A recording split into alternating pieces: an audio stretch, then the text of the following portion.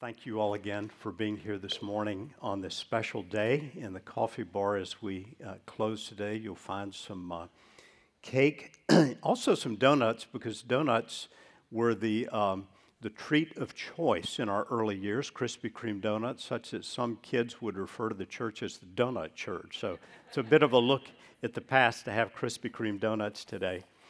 This morning, we continue our series on the topic of soul shaping. We're basing our series on a book called The Soul Shaper by Keith Drury, and the book is about spiritual disciplines, spiritual practices that enable us to walk more closely with God. I want to stress something this morning, and that is that these spiritual disciplines, these spiritual practices, whether we talk about fasting or scripture memory or silence or solitude, or the one we'll talk about today, capturing thoughts, these practices do not in any way earn or gain or merit our salvation. Our salvation was secured completely by what Jesus did on the cross when he shed his blood and bore the judgment for our sins, so that through placing our faith in him, our sins are removed from our account, and the very righteousness of Jesus Christ is credited to our accounts, and we can call God our Father. Now, having received Jesus as our Savior by faith, we enter a doorway to a lifetime of spiritual growth and discipleship. Think of God as the great master potter and ourselves as the clay. And with his loving hands, he is fashioning each of us into something that he envisions. His vision is that we increasingly be conformed to the image and likeness of his Son, that we fulfill the good works he has appointed each of us to do. And these spiritual disciplines, practices like the one we look at today, make us more malleable clay in the hands of the master potter. They help us as he is shaping us and bringing us toward his great goal for each of our lives. Now, the one we talk about today, capturing thoughts, frankly, I had never thought of before as a spiritual discipline. I'd never thought of it in the category with things like prayer or fasting or meditation on Scripture. What do we mean by capturing thoughts? We mean by recognizing that our thought life has a great deal to do with how we live our lives before God. Our thoughts can become ingrained and become behaviors, even becoming habits in life. All of us here would recognize that at certain times in life, maybe right now, we are have struggled with thought patterns that are displeasing to God. The Bible's very clear that what we think matters to God. The Apostle Paul wrote to the Philippians in Philippians chapter 4 and verse 8, whatever is true, whatever is honorable, whatever is just, whatever is pure, whatever is lovely, whatever is commendable, if there's any excellence, if there's anything worthy of praise, think about these things. Now, the scripture passage we're going to look at this morning has to do with the power of God's word to affect the way we think, to empower us to capture our thoughts so that our very thought lives align more fully with the will and work of God, and we're more fully conformed to the image and likeness of Jesus Christ.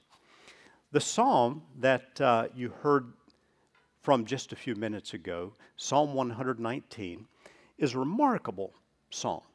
It's the longest chapter in the Bible, has 176 verses, and at 176 verses, it's longer than a number of books of the Bible. There's some really interesting stories told about Psalm 119 because it is so long. One of the most interesting concerns a man named George Wishart, who lived in the 17th century. He was the Bishop of Edinburgh, and he had been condemned to death.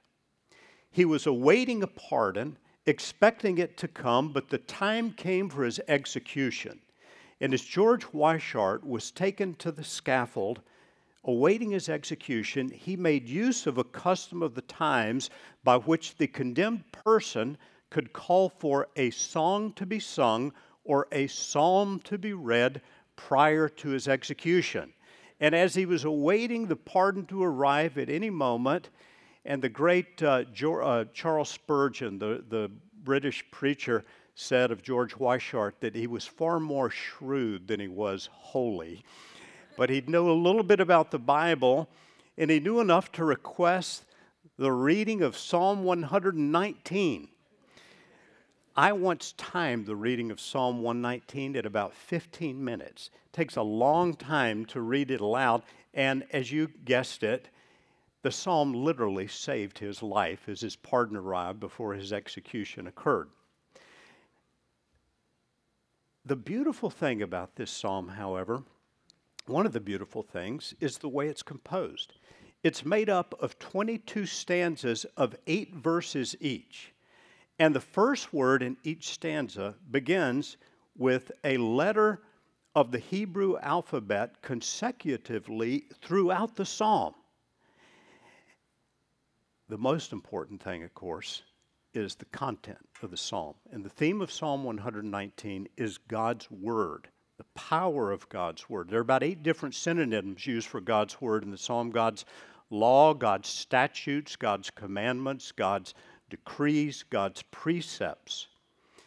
And as we look at this psalm this morning, I want to raise the question, how can the teaching contained in Psalm 119 help us in our thought lives? What does this psalm guide us to do to grow closer to God because of the way we think? How can it enable us to better think the thoughts that God would have us to think? The first way is to recognize that which is harmful to our spiritual well-being. The psalmist writes the words on the screen you see in verses 36 and 7. It's a prayer. Incline my heart to your testimonies and not to selfish gain. Turn my eyes from looking at worthless things and give me life in your ways. What effect does the wrong input have on our souls? That input might come from television, your screens, conversation with a friend. What effect does that have on the way we think and upon our souls? As I was reading through this psalm, I thought, gosh, the writer of this psalm, I wonder what he meant when he said, turn my eyes from looking at worthless things. I mean, that was a different world hundreds of years before Christ. How many worthless things were there to look at? Certainly, that's always been the case in human history, but now today, you're holding in your hand perhaps, or maybe in your pocket or in your purse, a little device, your phone, that can bring before your eyes any conceivable image that exists. Perhaps inconceivable things. The temptations abound today, right now for us in our world, and I think they surpass any time in human history. That has to be the case. So more than ever, we need prayers like the prayer you see on the screen. Turn my eyes from looking at worthless things and give me life in your ways. Thoughts can shape our behavior. And at the very least, thoughts can make us feel condemned, rejected, unclean. They can hinder our assurance, our security before the Lord. They can rob us of peace with God.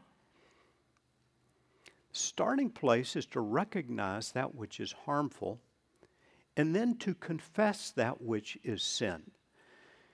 The way to begin to break the power of sin in your life is to acknowledge it, to recognize it for what it is, to confess it before God. At the same time, to recognize the cost of wrong thinking that leads to wrong desires. Because wrong thinking that leads to wrong desires can result in wrong behaviors, that is, sin. A third way is to starve the source, in the words of Keith Drury in his book. In other words, know where you are weak, know the things that affect your thinking wrongly, negatively. It may be a website, it may be a television show, and every time you watch that show, you cut off the television, you've got images in your mind you wish were not there. It may be books you read or novels. It may be a conversation with a friend, and when you leave this group of friends, you find yourself struggling because you've heard slander and gossip or maybe something that makes you very, very angry. Starve the source. Recognize the input. Recognize that which is harmful to our spiritual well-being. The psalm would also guide us, though, to recognize that which makes us stronger and more holy. And so the psalmist says, "Oh, that my ways may be steadfast in keeping your statutes." In other words, let your statutes help me to walk in your ways. Then I'll not be put to shame, having my eyes fixed on all your commandments. How can a young man keep his way pure? By guarding it according to your word. With my whole heart I seek you. Let me not wander from your commandments. I've stored up your word in my heart that I might not sin against you. The point is that God's word has the power to purify even our thoughts. As Keith Drury says in his book, the road to pure thoughts always runs through Scripture. In the Bible, there are a number of different images used for God's word. God's word is compared to fire. Prophet Jeremiah said, "Is not my word like a fire, like a hammer that breaks the rock in pieces?" It's compared to a sword, the sword of the Spirit, which is the word of God. It's compared to spiritual food. It's compared to milk. We're told to sincerely desire the sincere milk of the word. One of the particularly beautiful images of God's word is that it is compared to water. And the Apostle Paul wrote to the Ephesians saying that Jesus Christ cleanses, sanctifies his people, his church, with the washing of water by the word. Here's why I think this is so important. Most of us struggle in life with thoughts that we know displease God. Thoughts of lust, impurity, some immorality, perhaps covetousness. Maybe you find yourself thinking about money too often, too much. Maybe you worry about it too much. Maybe you're coveting. Maybe you're consumed with anger and you're struggling with these thoughts. Maybe you're like the college student who said, I've come to faith in Jesus. I know I'm a Christian, but in my past, I have looked at so much pornography and I feel unclean. I know I'm saved, but I feel unclean. I can't get the images out of my mind. Is there any hope for me?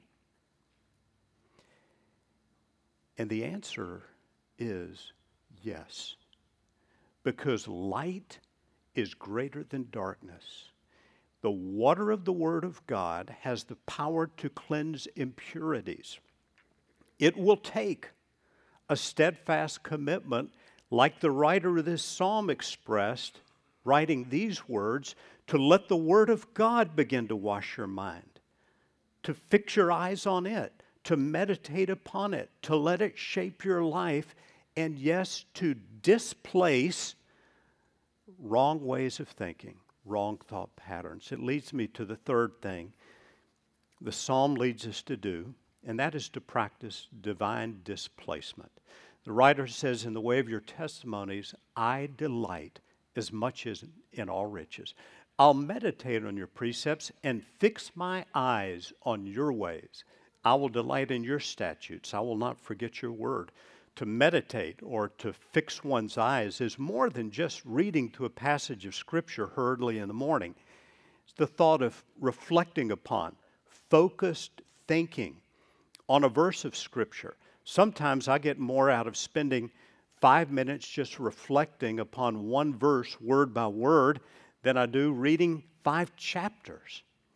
If you want help in this whole area of biblical meditation, we've got a little booklet at our resource center that's free that can help guide you in that. The point is that to overcome wrong thinking, it takes more than hurried reading. It takes some reflection on God's Word. Now, what do we mean by divine displacement? What is that all about? Simply referring to the fact that a new and greater desire can displace a wrong and lesser desire. Light is greater than darkness. Water washes away impurity. A new and greater desire can displace a wrong and lesser desire. This concept of divine displacement was taught by a church leader in Scotland named Thomas Chalmers. Thomas Chalmers lived from 1780 to 1847. He was a brilliant man. He was a professor at the University of St. Andrews and University of Edinburgh. He taught philosophy, theology. He had a great understanding of economics, and he really helped the church understand how Bible-believing Christians are responsible not just to share the gospel, but to help the poor. And so he had tremendous influence in his life. Some of his sermons are still in print today, and one of those is a remarkable little sermon. I've got it in booklet form, and the title is this: The Expulsive Power of a New Affection. The expulsive power of a new affection, not the explosive power. Not talking about exploding something. He's talking about expelling something, driving something out. And let's look at just a couple of lines from his book, from his sermon. It's in print as a booklet now. And he makes this point: such is the grasping tendency of the human heart that it must have something to lay hold of. In other words, the human heart is made to desire something. The human heart will seek something to delight in, created to seek and delight in God, but because of the corruption of sin in our world, the human heart attaches itself to other things. Maybe drugs, maybe a love of money, maybe some form of immorality, maybe covetousness. He says the only way to dispossess the human heart, that is, of an old affection is by the expulsive power of a new one, a greater affection, driving out a lesser one. The best way of casting out an impure affection is to admit a pure one, and by the love of what is good, to expel the love of what is evil.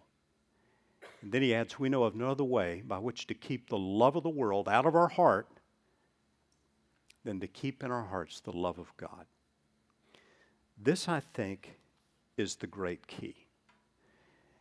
And I think there's hope for every one of us in this room to have a greater fullness, a greater experience of the love of God in our hearts, such an experience that it will begin to drive out impure, lesser desires. If you have embraced Jesus Christ as your Savior and Lord, recognized your sin, recognized that only Jesus could pay for that sin, and if by faith you have accepted what He's done, He's come into your life, then you have the Holy Spirit dwelling within. Having the Holy Spirit dwelling within, it is very important to yield your life fully to His control. The Bible commands, be filled with the Spirit. The Holy Spirit, the Bible says, pours the love of God into our hearts. It is possible for every Christian to come to the place in our spiritual lives where the love of God so fills our hearts that it drives out the impure desires. And we can come to the place where we can say what the psalm writer says in verses 97 to 103. Oh, how I love your law. It is my meditation all the day. Your commandment makes me wiser than my enemies, for it is ever with me. I have more understanding than all my teachers, for your testimonies are my meditation. I understand more than the aged, for I keep your precepts. I hold back my feet from every evil way in order to keep your word. I do not turn aside from your rules, for you have taught me. How sweet are your words to my taste, sweeter than honey to my mouth. Through your precepts I get understanding, therefore I hate every false way. Your word is a lamp to my feet and a light to my path. As we draw to a close, I'd like to raise two questions by way of application. The first is this. Ask yourself, is God showing me right now any persistent area of my thought life that is displeasing to Him? Any thought pattern that is in opposition to God's will, His way, His word? If so, there's great hope for you through the power of the Holy Spirit and your faith in the gospel of Jesus Christ. And it's important to ask yourself, how can I apply Scripture to practice divine displacement? Love of God at work in you, the power of Scripture, which washes God's people like water, has the ability to displace wrong patterns of thinking and to help us live a life of capturing thoughts for the glory of God. Would you join me as we pray about that right now? Father, we stand before you in the name of the only one who can save, Jesus Christ, our Redeemer. Father, I pray today for anyone here who's not yet your disciple, not yet your follower, who's not yet by faith embraced the fullness of your salvation, that you would lead that person today to grasp the fact that there is no other way to the Father except through the Son. For those of us who are your children, Lord, would you show us the thought patterns that are wrong in your eyes? Show us those things we reflect upon. Show us those things we expose our minds to that lead us from your path. Help us to purify our lives and our minds by focus upon your word. Would you meet each person in this room today, right where we are, to help us move forward in the area of our thought lives by giving you the lordship in that part of our being. Thank you for your care, your grace, your goodness. We thank you this morning for the gift of your holy word by which you work so mightily in your people. And we pray in the mighty name of Jesus Christ.